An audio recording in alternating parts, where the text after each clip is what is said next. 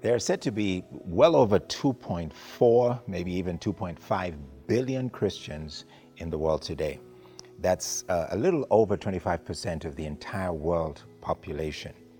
In the nation of Kenya, where I live at the moment, it's said that there are 85% of our population, of a little over 55 million people, 85% who would consider themselves or describe themselves as Christians. With this vast number of Christians available to society's population, what difference are we really making in terms of the exercise of our faith and beliefs? In what practical sense is our doctrine actually producing? I want us to discuss that for a few moments here on CITAM Church Online. My name is Reverend Kwame Rubadiri, and we're asking the question, what good is it?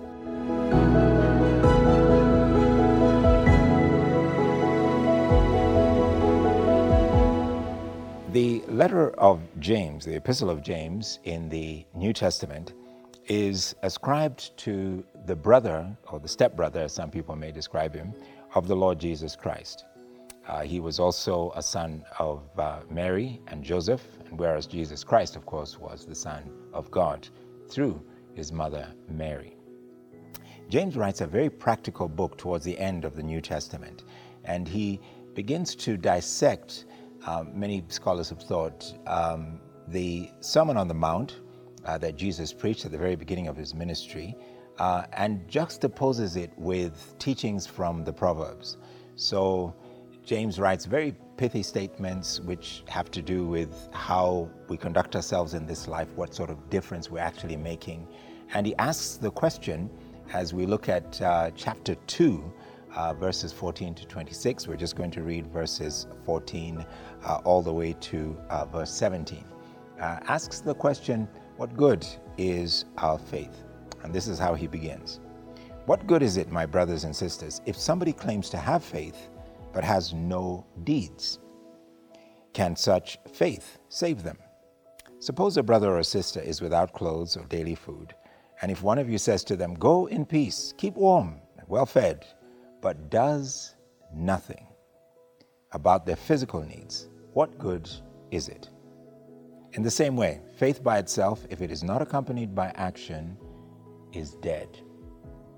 That's a powerful, powerful statement to make about the context and the power, the efficacy of our faith as believers. Many people express faith. Many people can even believe in God, and we'll deal with that in a later talk together. And many people will even do the things that are expected of faith, of those who are faithful. Attend church, give towards the causes of the church, etc. But their lives are far separated from actually expressing that faith in a very practical and real way.